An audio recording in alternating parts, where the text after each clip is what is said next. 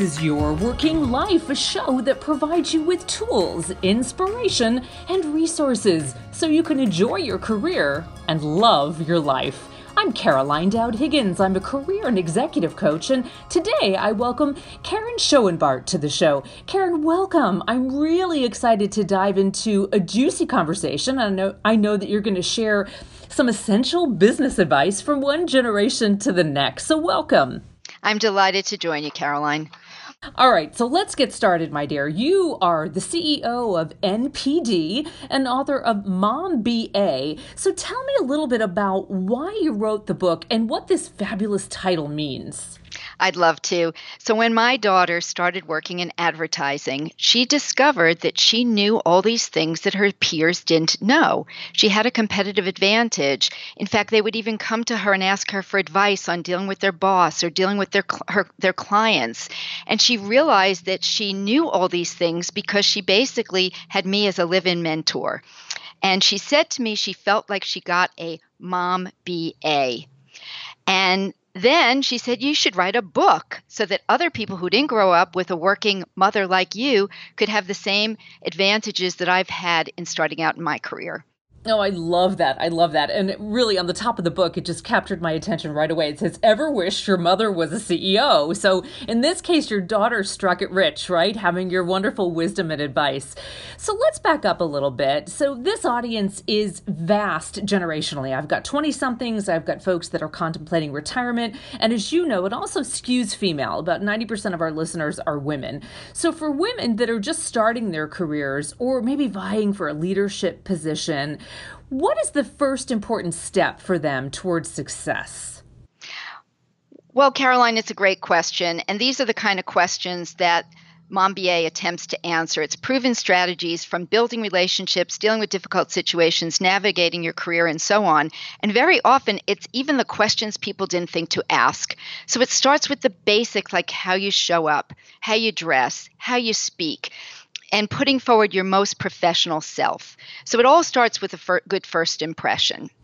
You know, Karen, it's fascinating that you agree, as I do, that first impressions are crucial. We say we make that first impression in just seconds. The wardrobe has changed so dramatically now, especially with young women and young professionals. Any thoughts about how that professional first impression might be different than a social first impression? Absolutely. And one of my mottos is that you should dress the way that matters to the people who matter. Yeah. So if you're coming on a job interview for me at the NPD Group, I expect you to wear business attire. Even though we might be business casual every day, for an interview, I expect someone to show up dressed for business. However, if you're applying for a job in a Silicon Valley startup, then wearing a suit or a dress might not be as appropriate. And so the important thing is to find out. And if you're in a company, to understand the culture and to dress the way that matters to the people who matter. So important. Excellent advice. All right, let's talk about networking. So many people cringe when they hear that word and they hate going to networking events. But you and I both know it's a way to build relationships. So how do we break it down and make it more manageable and less panic-stricken for so many folks? Well, I believe, Caroline, that the most important thing is to be prepared in advance. So you're not just walking in, stumbling around, not knowing what to do. If you can get an attendee list ahead of time, that's a good idea. So you can try to target who you want to meet. And come prepared with several questions and several topics to talk about. One might be something about the industry that the event is about. One might be about your own business. And one might be something happening in current events, although I might stay away from politics and religion. So if you come prepared, it's not as daunting. And if it's on a Monday or a Friday, one really great tip is to just talk about the weekend. What did you do last weekend? Oh, I went skiing. Do you ski? Or if it's before a weekend, what are you planning to do this weekend? I'm going to see such and such a movie. It makes it really easy to transition from just a business conversation to an icebreaker or more personal conversation. I like that. And I do appreciate the heads up. Politics and religion, although really enticing and provocative topics, can get off track. So I couldn't agree with you more. Switzerland, play it neutral. Okay, you talk in the book about two types of bosses. So describe those for us and the best way to work with either type of boss. Well, the first thing I talk about in the book is what you think of as a bad boss might not actually be a bad boss. Depending upon where you are in your career, you might need different things. I give an example of having a really nurturing boss at the beginning of my career who then kind of became a stifling boss. And my next boss, who I thought was just really hands off, was exactly what I needed at that point in my life so that I could start to develop my own independence. So the first question is, what is bad and what is good? And then the second thing is, even if you do have a truly difficult boss, as I advise my daughter, these are notches on your belt. As you develop your career, you can learn more from your difficult situations and how you handle them than from the easy situations. So how you manage and how you handle that situation with a difficult boss can really be a very growth experience for you. I'm so glad that you said that, because the reality is there are difficult people everywhere, whether or not they're your boss. And frankly, the ability to navigate those relationships is imperative to your future career success. Oh, absolutely. And one of the things I talk about in dealing with difficult situations is when you're faced with someone who's really, really angry about whatever, the most important thing you can do is listen, listen, listen. I like to draw the analogy of, think about, they are a glass filled with water right to the top. They will not be able to hear anything that you have to say until they can empty out some of that water and make room to listen. So when dealing with someone angry, I have found over my 30 plus years, the best thing to do is let them vent. Ask them questions, make sure they get it all out before you even attempt to come back to them. And then you might not even come back in that same conversation. You might say, let me think about this and get back to you. So then you have time to prepare and be able to be really professional in how you respond back. Beautiful. I really appreciate that time. Take a pulse, breathe, and let it mellow. So in the book, you share so many personal stories and experiences, Karen, and I really appreciate your vulnerability. You said that you were very successful as a sales executive, but you had difficulty transitioning to become a sales manager. So tell us about that journey, and that it wasn't perfect, yet you are tremendously successful. Well, it was a very humbling experience, Caroline, because I'm one of these people who's used to getting good grades and pats on the back for things. And when I made that transition to a manager, I was a terrible manager. And the reason I was a terrible manager is because I was used to my success being based on my own performance. And when you make the transition to a manager, it's no longer about your own performance, but it's about your team's performance. And that's a real mind shift, that you have to now realize that your success is dependent upon other people being successful. And it's even as simple as not just sitting behind my desk and waiting. People would come in my office and I would be like, how quickly can I get rid of them so I can get back to my real job? Whereas I would physically come out from behind my desk and meet in a huddle room or meet at a round table and now give them my full attention, because my job now was to help them be successful so that the team could be successful. Very different orientation. Great wisdom. You said something in the book that I think rings so true, and it's that most people won't remember the problem or the difficult scenario, but they will remember how it was handled. So tell me more about that. Oh, I'm so glad you brought that up, Caroline, because when we were just talking about letting people empty their glass and dealing with difficult situations, almost every single time I can think of, people don't remember the exact problem or the situation. What they really remember is how you handled it. Were you professional? Were you calm? Were you thoughtful? And so when you're in the middle of one of these bad things, try to pause and think about, this is a notch on my belt in my career journey. And how I handle this is what's really going to be remembered, not the exact problem at hand. And I found over the years that to be a really helpful way of putting things into perspective when you're in the middle of something that's not very pleasant. Excellent. So, Karen, I'm going to bring it up, the illustrious work-life balance, but I am of the mind that balance is really hard to strive for, because that often comes with the misperception that it's equally balanced. I like to say work-life integration, and I know you have some very particular thoughts about work-life integration, so tell me about that. Well, I'll quote Oprah Winfrey, who said, "You can have it all, but you can't have it all at once." You got it. And I would start with it's really critical for each and every person to decide what having it all means to you because it could be very, very different. For me, it was really important to have a family. I'm happily married for 30 plus years. I have two fantastic kids. And I have this career, which actually surprised me in my life that it became so successful. But those were the things that were important. Now, that's not to say that I didn't have to sacrifice things. I barely found time to read the newspaper. I didn't watch television. I didn't work out. The only friends I had were friends who had kids my kids' ages. And so there were other things that obviously had to give, but it's important for each person to decide what having it all means to them, what's important.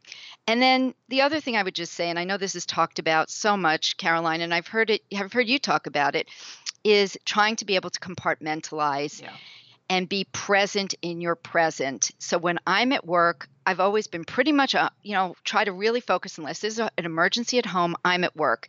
And when I'm home, and now that's the harder part with always being connected, to really discipline yourself to disconnect so that you can be wherever you are at the time and not always be spending your life being distracted and being someplace else. And did you find that you had to train the people that you worked with about those digital boundaries, or was that something that they took your lead and saw you as a role model? It's a combination. I had a boss who used to send emails on the weekend, and it wasn't that he needed a response, but because he sent it, everybody felt compelled to respond. And then before you know it, there's like exponential number of emails over the weekend. And his motivation was he just wanted to clean out his own email. So I taught him how to timestamp his emails to go out Monday morning. And now I've got a lot of us doing that. If it's a non-urgent matter, yeah, you walk in Monday morning, you get a lot of emails, but that's a lot better than getting them on Saturday night or Sunday morning. Excellent technique. I love that. So let's segue. Good opportunity to talk about men. I know that you believe that having men as sponsors and mentors is incredibly important, in addition to extraordinary women who empower us throughout our careers. Tell me about your personal experience in that regard. Well, I'm glad you raised that. So certainly women need to support women, and we talk all about that all the time, and women need to mentor women and support women. But Caroline, the reality is that the statistics are that there's still many, many more men in senior positions in this country and in this world than there are women. And so to the degree that you can find senior people, men or women, who are willing to sponsor you, who see something in you, who believe in you, and who push you forward in your career, that is really important. I don't mean creepy men. I just mean there are plenty of good men out there who are supportive of women. And I've had that fortunate opportunity. The owner of my company, who's been my boss now for a long time, believed in me even when I didn't believe in myself and pushed me into roles of increasing responsibility. And I'm tremendously grateful for that. And so it's really important to and the way that you get known is by stepping up, by volunteering, by getting involved in things and getting noticed.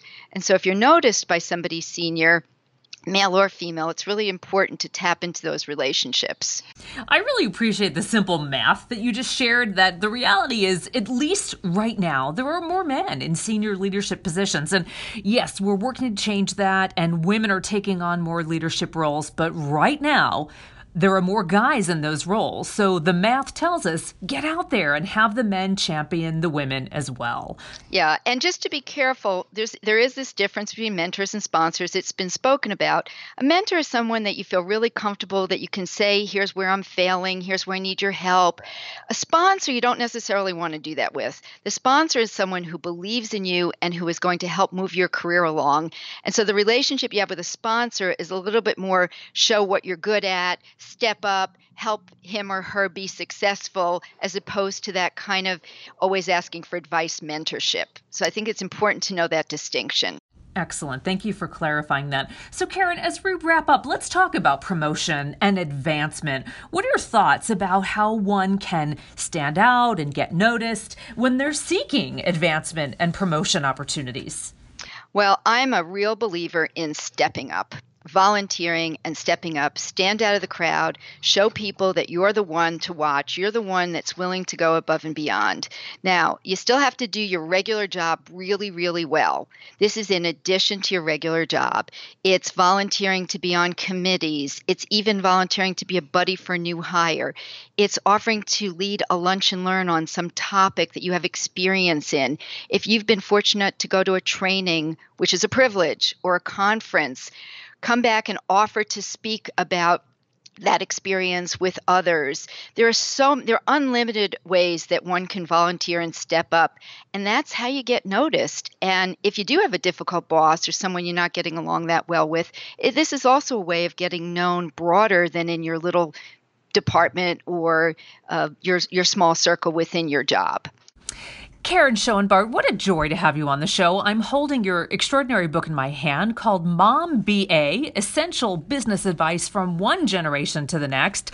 So, ladies and gentlemen, I believe the book is applicable to all, but if your mom is not a CEO, then Karen's your woman. She can help advise you. It's an extraordinary resource. And Karen, I'm correct that it's available on Amazon. Is that the best way for folks to find you? How shall we reach out to you? Yeah, sure. The book is available on Amazon.com, BarnesandNoble.com, and I have a website, Karen, Karyn, Schoenbart, Schoenbart. And so there's lots of other information out there on the website, too.